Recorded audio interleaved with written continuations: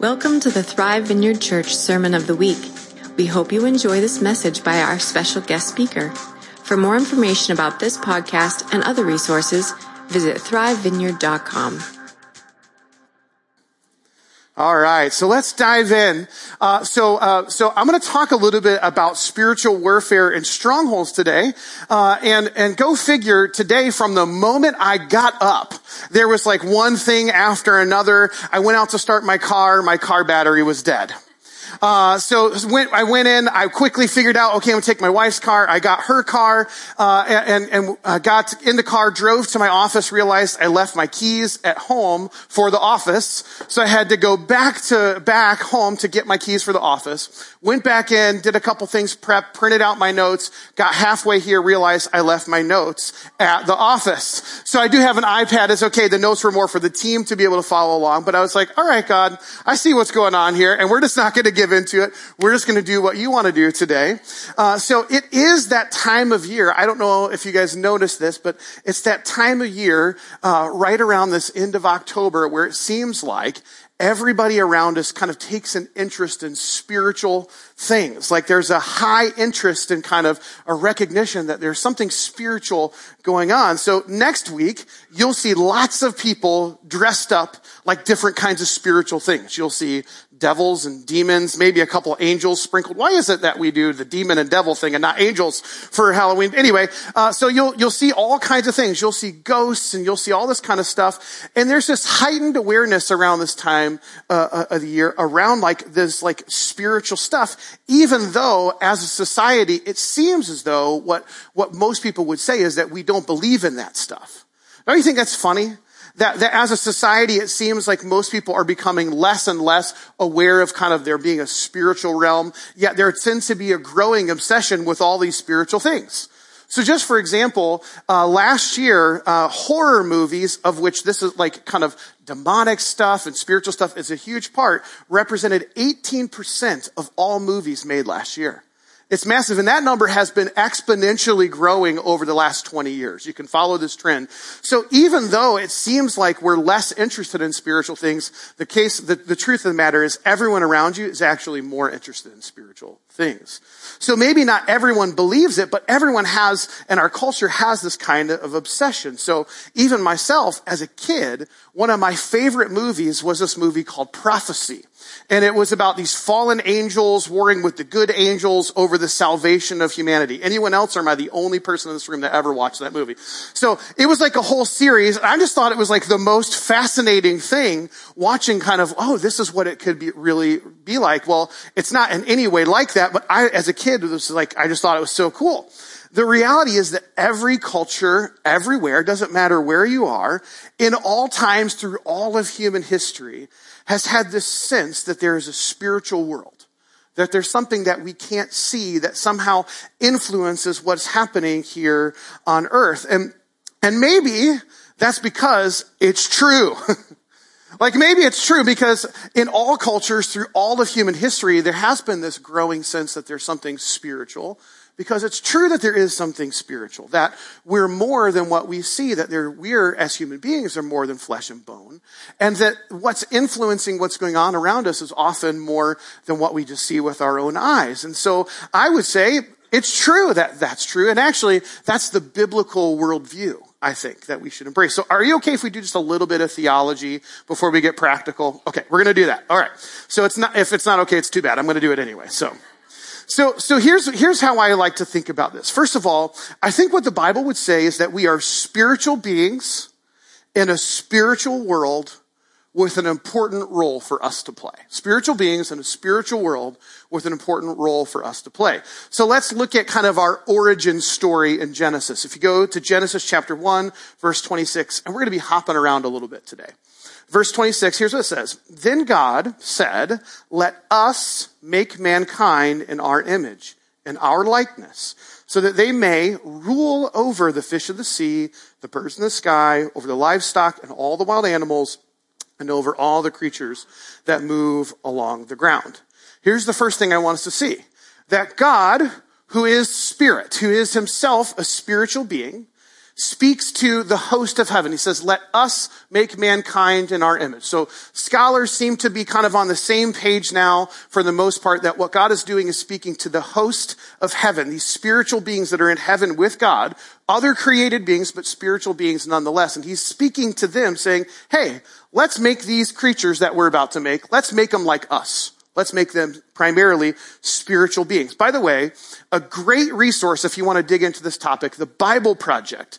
If you're not familiar with the Bible Project, they have these great YouTube videos and great podcasts. They will be really, really helpful for unpacking some of this stuff. So I encourage you to go and check that out. So here's God, a spiritual being, saying, hey, let's make these creatures, these created beings, just like us in our image. So then what God does is he actually makes us human beings with flesh and bone. And so we are physical beings. We are embodied creatures. But one of the things that sets us apart from the rest of creation is he breathes his breath of life into us and makes us spiritually alive in a way that nothing else in creation is. And that's part of what it means for us to be image bearers of God. For us to bear the image of God means there's something in us that's like him. And I would say, I think it's primarily that spiritual side of us that makes us like God. And so here we are, these embodied spiritual beings walking on earth. And we have a specific purpose, God says. Here's what I want these image bearers, these spiritual beings just like me, to do on earth. And what is that purpose? He says specifically to rule over creation, to be God's royal representatives here on earth, to take care of his creation, to harness the goodness that's in it, to make him even more known in all of creation, to rule over creation. We are his royal representatives here on earth to bring about that goodness in creation. However, if you're familiar with the story in Genesis, it doesn't go very well. So just 2 chapters later, we won't read this, but just as a way of reminder, in Genesis chapter 3, we meet another created being, the serpent, who comes along and is clearly something physical and created, but also is clearly something more than that. There's clearly something spiritual behind what the serpent does. And this serpent this spiritual being has a different agenda than what God has and what the human beings has. His agenda, right clearly from the start, is to bring conflict between God and his creation, to put this kind of separation somehow between God and his creation. And so he comes along and he tempts Eve and tempts Adam, and they fall for the bait. They eat the fruit of the tree, listening to the lies and the twisting kind of words of this ancient serpent that's speaking these things. And so what happens is we fall into sin. You guys know, kind of, if you've been around the church world, you understand the story a little bit. We fall into sin, and what happens is we forfeit our ability to have authority to rule over God's creation the way we were supposed to. It's like God gave us the keys to the kingdom, and we kind of said, no, thank you. So God says, I'll take those back, please. You're not willing to have that. You're not deserving of it. And so instead, now what happens is actually, if we just pull back the curtain a little bit, what we see is that creation rules over us instead of us ruling over creation. Now we're subject to death and to sickness and all of the hardships and difficulties. There's been crazy droughts going on in the West Coast. Now they're calling, I was just looking at it this morning, they're calling for major flooding going on in the West Coast. This is all a kind of the creation groaning for its salvation. So with our fall came creation's fall. And so now physical death as well as spiritual death are a part of our story. But here's the deal, creation really isn't the enemy. The enemy is the one who deceived Adam and Eve in the first place. The enemy is the one who wanted to come between God and humanity and ruin what God had set up for us and our destiny here on our planet. And so our enemy is that person who we call Satan, and all of those who are along with him who are trying to bring about the same kind of ruin, or not for us in creation. And so to be really clear, this is in 1 John chapter 3 verse 8, it says, this is why Jesus came. The Son of Man came to destroy the works of the devil. He came to save us, but that saving us is all a part of him casting down and destroying what our enemy started all the way back in the Garden of Eden. And here's the deal. We were originally supposed to play a part in ruling over creation. God never abandoned his plan. We're still a part of what he wants to do. And so Jesus comes and he comes to destroy the works of the devil and restore us back to our place so that we can now engage in this spiritual conflict again. You guys okay? You with me?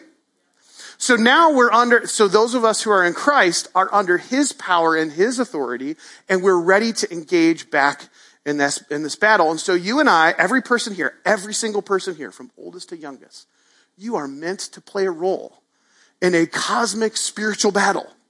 You have a role to play in this spiritual conflict. Here's how the Apostle Paul explained this in Ephesians. He's talking about this warfare stuff. Ephesians chapter 6, verse 10 through 12. He says this, finally, be strong in the Lord and in his mighty power. I love how Paul goes right after the strength that we're supposed to have as believers. We're not weak. We're not just subject to what happens to us. He has given us these things. So finally, be strong in the Lord and in his mighty power. Put on the full armor of God so that you can take your stand against the devil's schemes. For our struggle is not against flesh and blood, but against the rulers, against the authorities, against the powers of this dark world, and against the spiritual forces of evil in the heavenly realms. Our battle, friends, is not primarily against what we see with our eyes. Our primary battle that we're engaged in is a spiritual battle against spiritual beings. So God's made us to be spiritual beings living in a spiritual world with an important role to play. And our primary battle is engaging in that spiritual battle with spiritual beings. Now, this is really, really important for us to get right, because we can easily get distracted with all that's going on in the world and think that we have other enemies that we don't really have. What we'll do, and friends, I think that this is like really important for us to hear right now. If ever there was a time to recognize that people are not the enemy. Your neighbor who votes differently than you, who has different habits than you, than different practices than you, who you don't like for any number of reasons, is not the enemy. All right? The person who you don't like for whatever reason that gets on your nerves, the person in the church maybe who even bothers you or whatever, that person is not your enemy. People are not the problem. People are objects of God's affection. People are not the problem. People are objects of God's affection. This whole thing is about a battle over people. Really? Do you realize that? Like, you're caught in a cosmic battle, and so is your neighbor. So is your family member. So is everyone around you. They're not the problem. The problem is there's spiritual forces that are going on that we can't see that are influencing what's going on in that person's life, or maybe my life, or maybe someone else's life that have. No matter how much you think about it, people are not the enemy. These spiritual beings are our true enemy. Our enemy, as Paul said, are these spiritual forces that are influencing what's happening here on earth. And Paul, the Apostle Paul, when he writes this, has in mind kind of a macro level spiritual battle. So think about the spiritual influence that's happening at the level of nations. So there are demonic spiritual forces that are influencing what's happening in nations.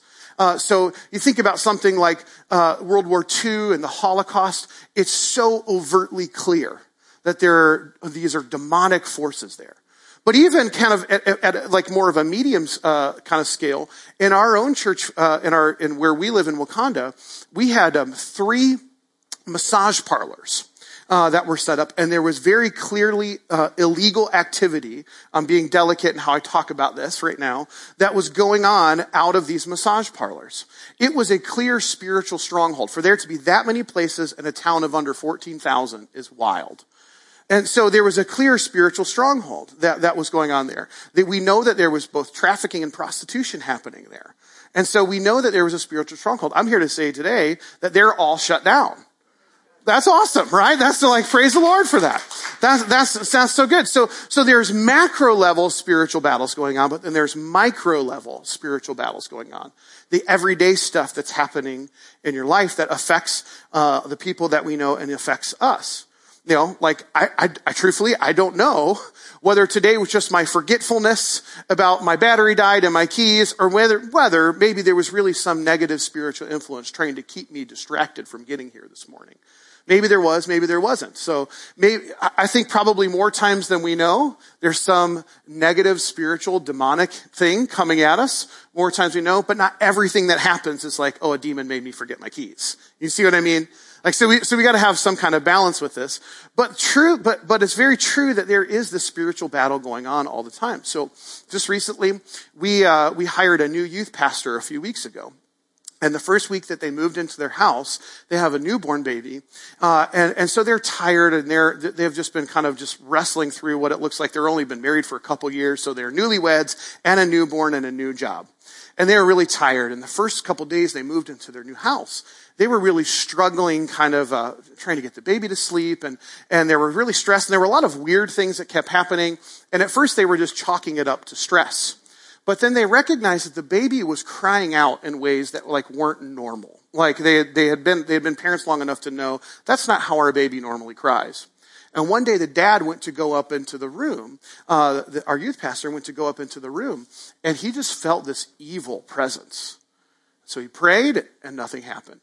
The next night he went back in, felt that evil presence again, and the next time he actually heard a whisper. And he's like, okay, this is not normal. And so he called me that day, and we prayed. And since that time that we prayed, they've never had any other experience, and the baby's been sleeping just fine, right? So there's very clear, this is seems like no big deal a lot of times, but this kind of stuff is happening. There was some demonic thing that was attacking them here. By the way, we don't have time to go into all of this. It's not like we just have evil spiritual forces that we're fighting against, guys. We have allies called angels on our side too, the host of heaven that fights for us and with us. And if we had time, we could go through lots of stories of how we're not just alone in this battle, but we have these angelic forces that are fighting. I'll leave that for another day and another sermon. So, but that clearly is the case, that we have some allies fighting with us alongside of us. Now, let's be honest. I think that most of us tend to focus when we start talking about this topic on the overt spiritual stuff, possession, oppression, kind of the weird, spooky stuff, right? We have a sense of kind of because it's not something we see all the time, it kind of gets our attention. It kind of wakes us up. So we like, maybe you don't, but I know a lot of people do, and myself. I'm really interested when I hear stories of ghosts or the devil or angels or whatever. That stuff is kind of exciting. It gets our attention. It's also the stuff that Jesus did, casting out demons. It was very common in Jesus' day to experience this kind of stuff. And it's very clear he expected his followers to do the same. When he sends his disciples out to go and to be his witnesses, he tells them that they should go and they should heal the sick, that they could cast out devils, and they should raise the dead. And Jesus isn't qualifying that, that's just for some super elite Christians. That's for every follower of Jesus, that we're supposed to do this kind of stuff too. So it's a part of what we're meant to do as followers of Jesus. And look, I like that stuff. I'm kind of the kind of person that likes to I like to know what my enemy is. And when I know what my enemy is, it just really fires me up. I've got a little bit of Viking blood in me, and so I'm just yeah, let's go. I like to know what the fight is, and it fires me up when I know there's a clear kind of battle for me to head into.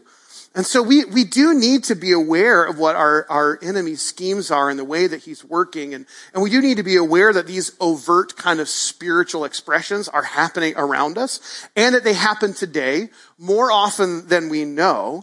Sometimes it's more overt in other countries and other places around the world. So I've had a chance to travel to Haiti, to India, to Amsterdam, and to Mexico. And in all these places, I saw a very clear, overt spiritual battle going on. An undeniable kind of spiritual battle.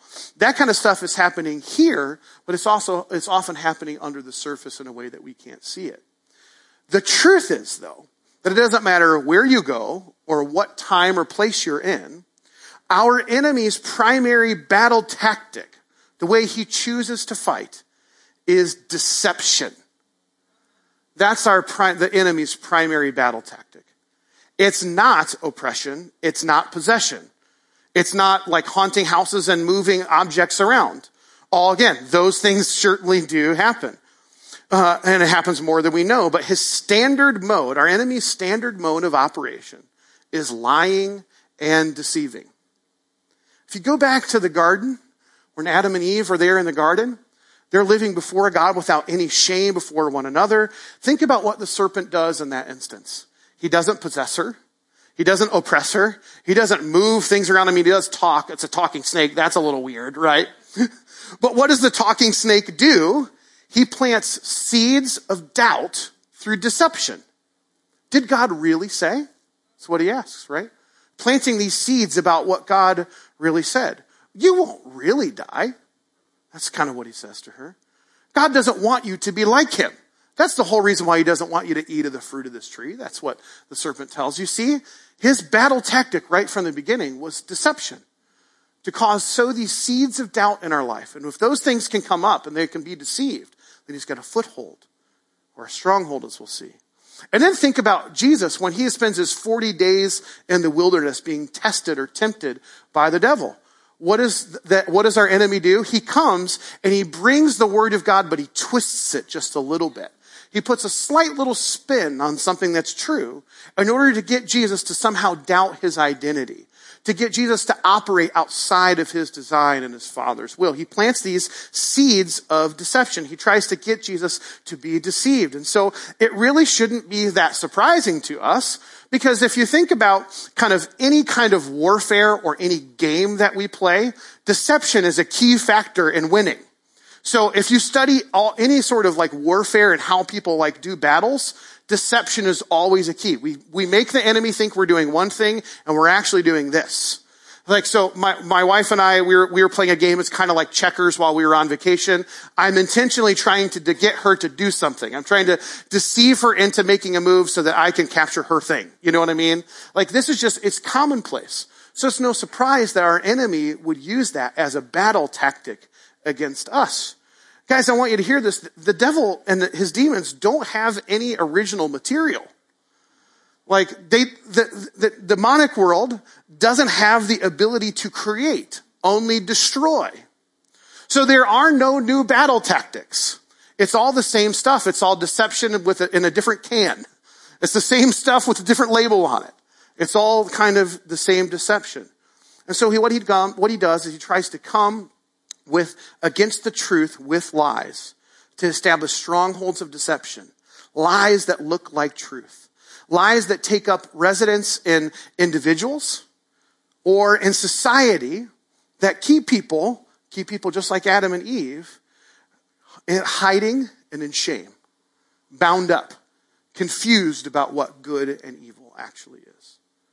So the Apostle Paul paints this picture about this in 2 Corinthians chapter 10, verse 3. Here's what he says. For though we live in the world, we do not wage war as the world does. For the weapons we fight with are not the weapons of the world. On the contrary, they have divine power to demolish strongholds.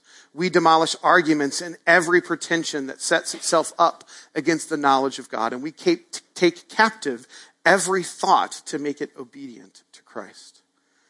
This is an image from Roman warfare.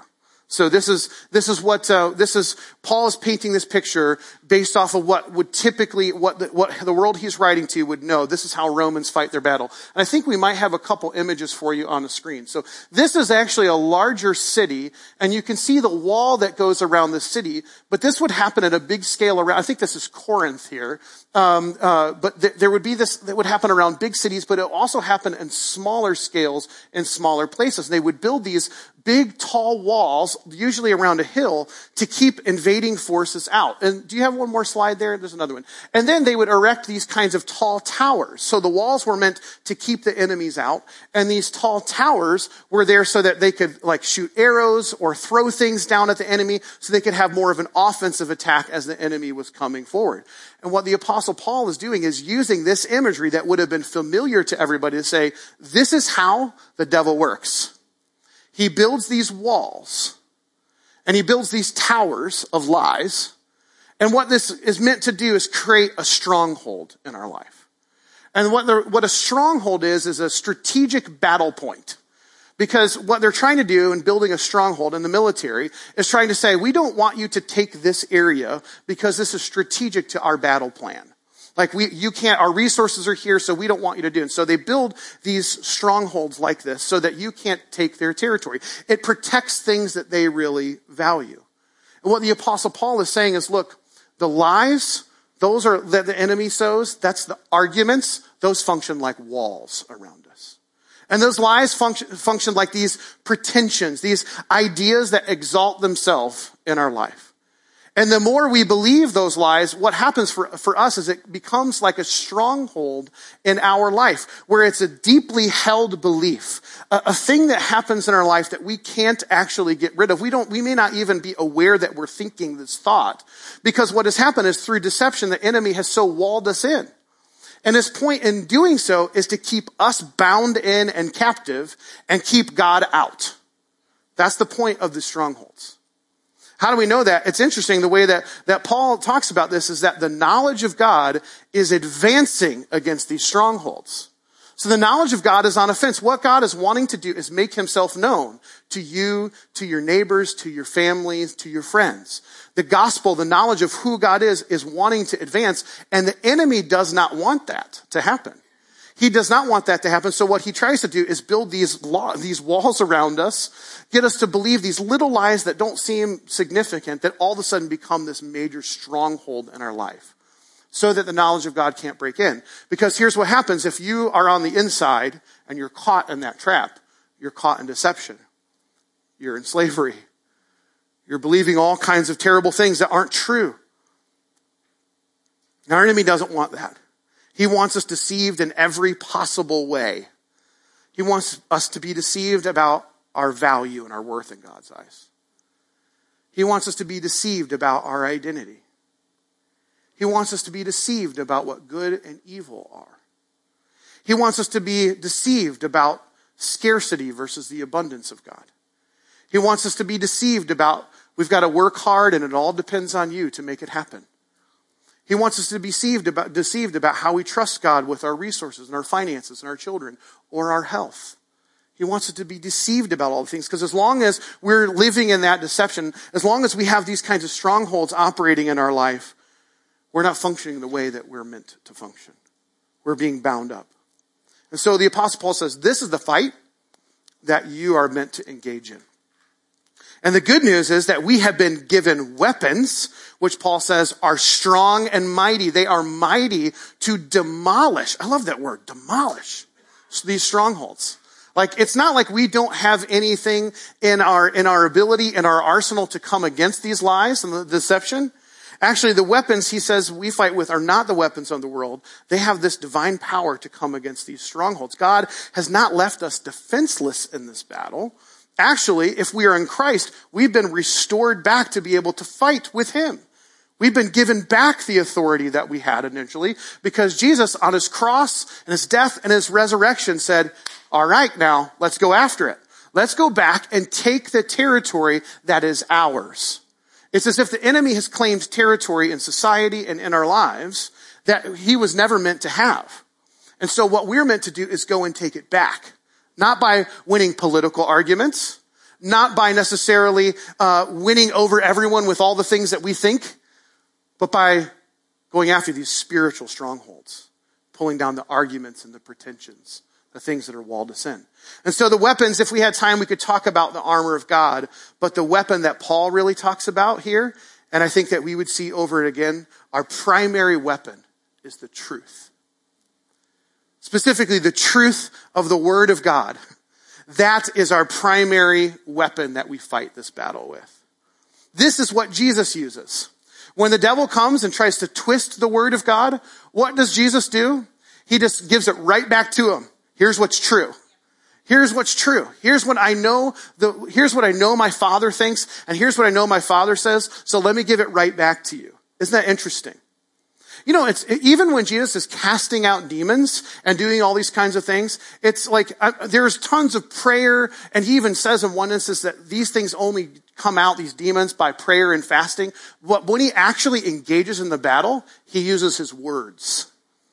And for Jesus, the words that are coming out of his mouth are the very words of God, right?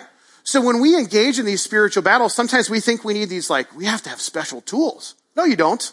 You have the Word of God, which is living and active, which is sharper than any two-edged sword.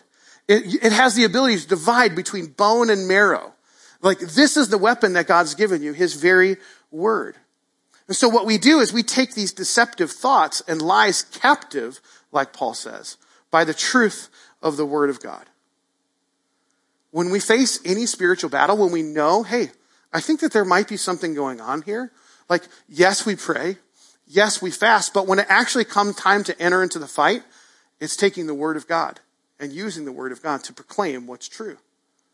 So knowing what does God's Word say about this is actually key, right? It's one thing to know that you have a weapon, and it's another thing to know how to use the weapon. So if I could do a little plug for some Bible memorization, that is one of the best tools you will have in your arsenal of spiritual warfare. I find myself, the longer I walk with the Lord, the less I pray my own thoughts and prayers, and the more I find myself praying the Word of God. I don't even know it. It's just coming out. That comes from a lifetime of trying to invest there. And I still have so much more to learn. I love to be around people who really know how to pray the Word of God. I'm well, that's awesome. We've got to know how to do this. So we ask, what does God's Word say? First of all, when we find ourselves kind of recognizing these lies and the deception of the enemy, we have to remind ourselves of what is true. God, what do you say about me? And we don't just necessarily just wait for a word, although you guys, I know you do that. And we love prophecy around our church. We love that kind of stuff. But I want to know, what has God's Word already said about who I am? Well, his Word already says when I'm worried about money that I have been given every spiritual blessing in heaven. He said that I don't need to worry. My Father in heaven knows what I'm going to ask before I even ask for it. So I know before I come to prayer, I already know what God has said about the matter. Do you see what I mean? So I need to remind myself when I feel like the deception of the enemy is coming of what God's Word says is true. Secondly, we need to, when we're engaged in battle for other people, we need to declare the truth of God over other people. So I know this person is walking in some deception in their life. How can I pray the Word of God over them? How can I declare the Word of God over this person? And then the last thing is we actually have to declare the Word to the enemy sometimes. And say, this is what God said. Right? When we know that the enemy is coming against us, when we know there's a deception that he's trying to lay in our lives and the lives of someone else, here's what God's Word said. So when I went to go pray at our youth pastor Daniel's house, I prayed, I prepared myself to go into spiritual warfare, but really all I did was pray the Word of God in the baby's bedroom. And immediately there was peace and calm. We had a friend who had a really, really rough battle with COVID. He was in the hospital for 75 days, 2% chance of living. It was really, really rough. We declared the Word of God over his life for months. He is today healthy and walking and whole. I know that that's not the case for every single person, but it is the weapon that we have to fight this battle. Yes, we ask for God's healing. Yes, we do those things, but we declare the Word of God against our enemy. So today, what thoughts are going around in your mind? As Paul says, we need to take out these thoughts captive and make them obedient to Christ.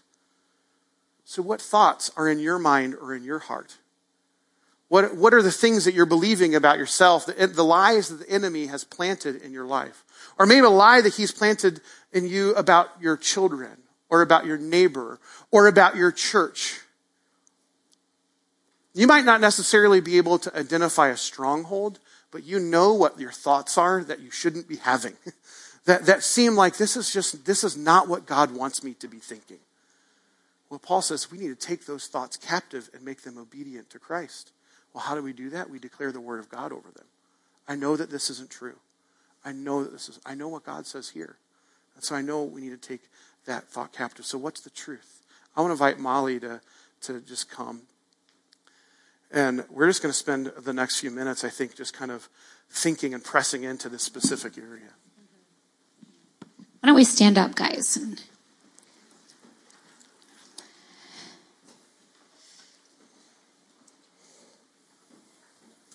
All right, Jeff's going to join us here with some ministry. Just been listening into God's heart here. So, go for it. So actually, I feel like I have an interpretation for the word about the left ear. Is anybody, by the way, healed in their left ear? I mean, that's okay if you were. Cool. Praise the Lord. Praise the Lord. Thank you, Lord. So I feel like the left ear is symbolic of something particular. For whatever reason, this week I spent some time thinking about what it meant to be seated at the right hand of the Father.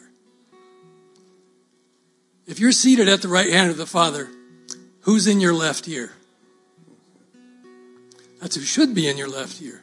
I feel like what the word is about is it's fine to listen to other people, but no one should stand between us and the Father except for Jesus. And I feel like there's some of us who've been listening to other voices that they're good people, they're important to us, but they're not the Father. And we never let them get between us and the voice of the Father. Thank you, Lord, that you have the truth and you have it personally for each one of us, that you have hope and you have faith and promise and all good things for us.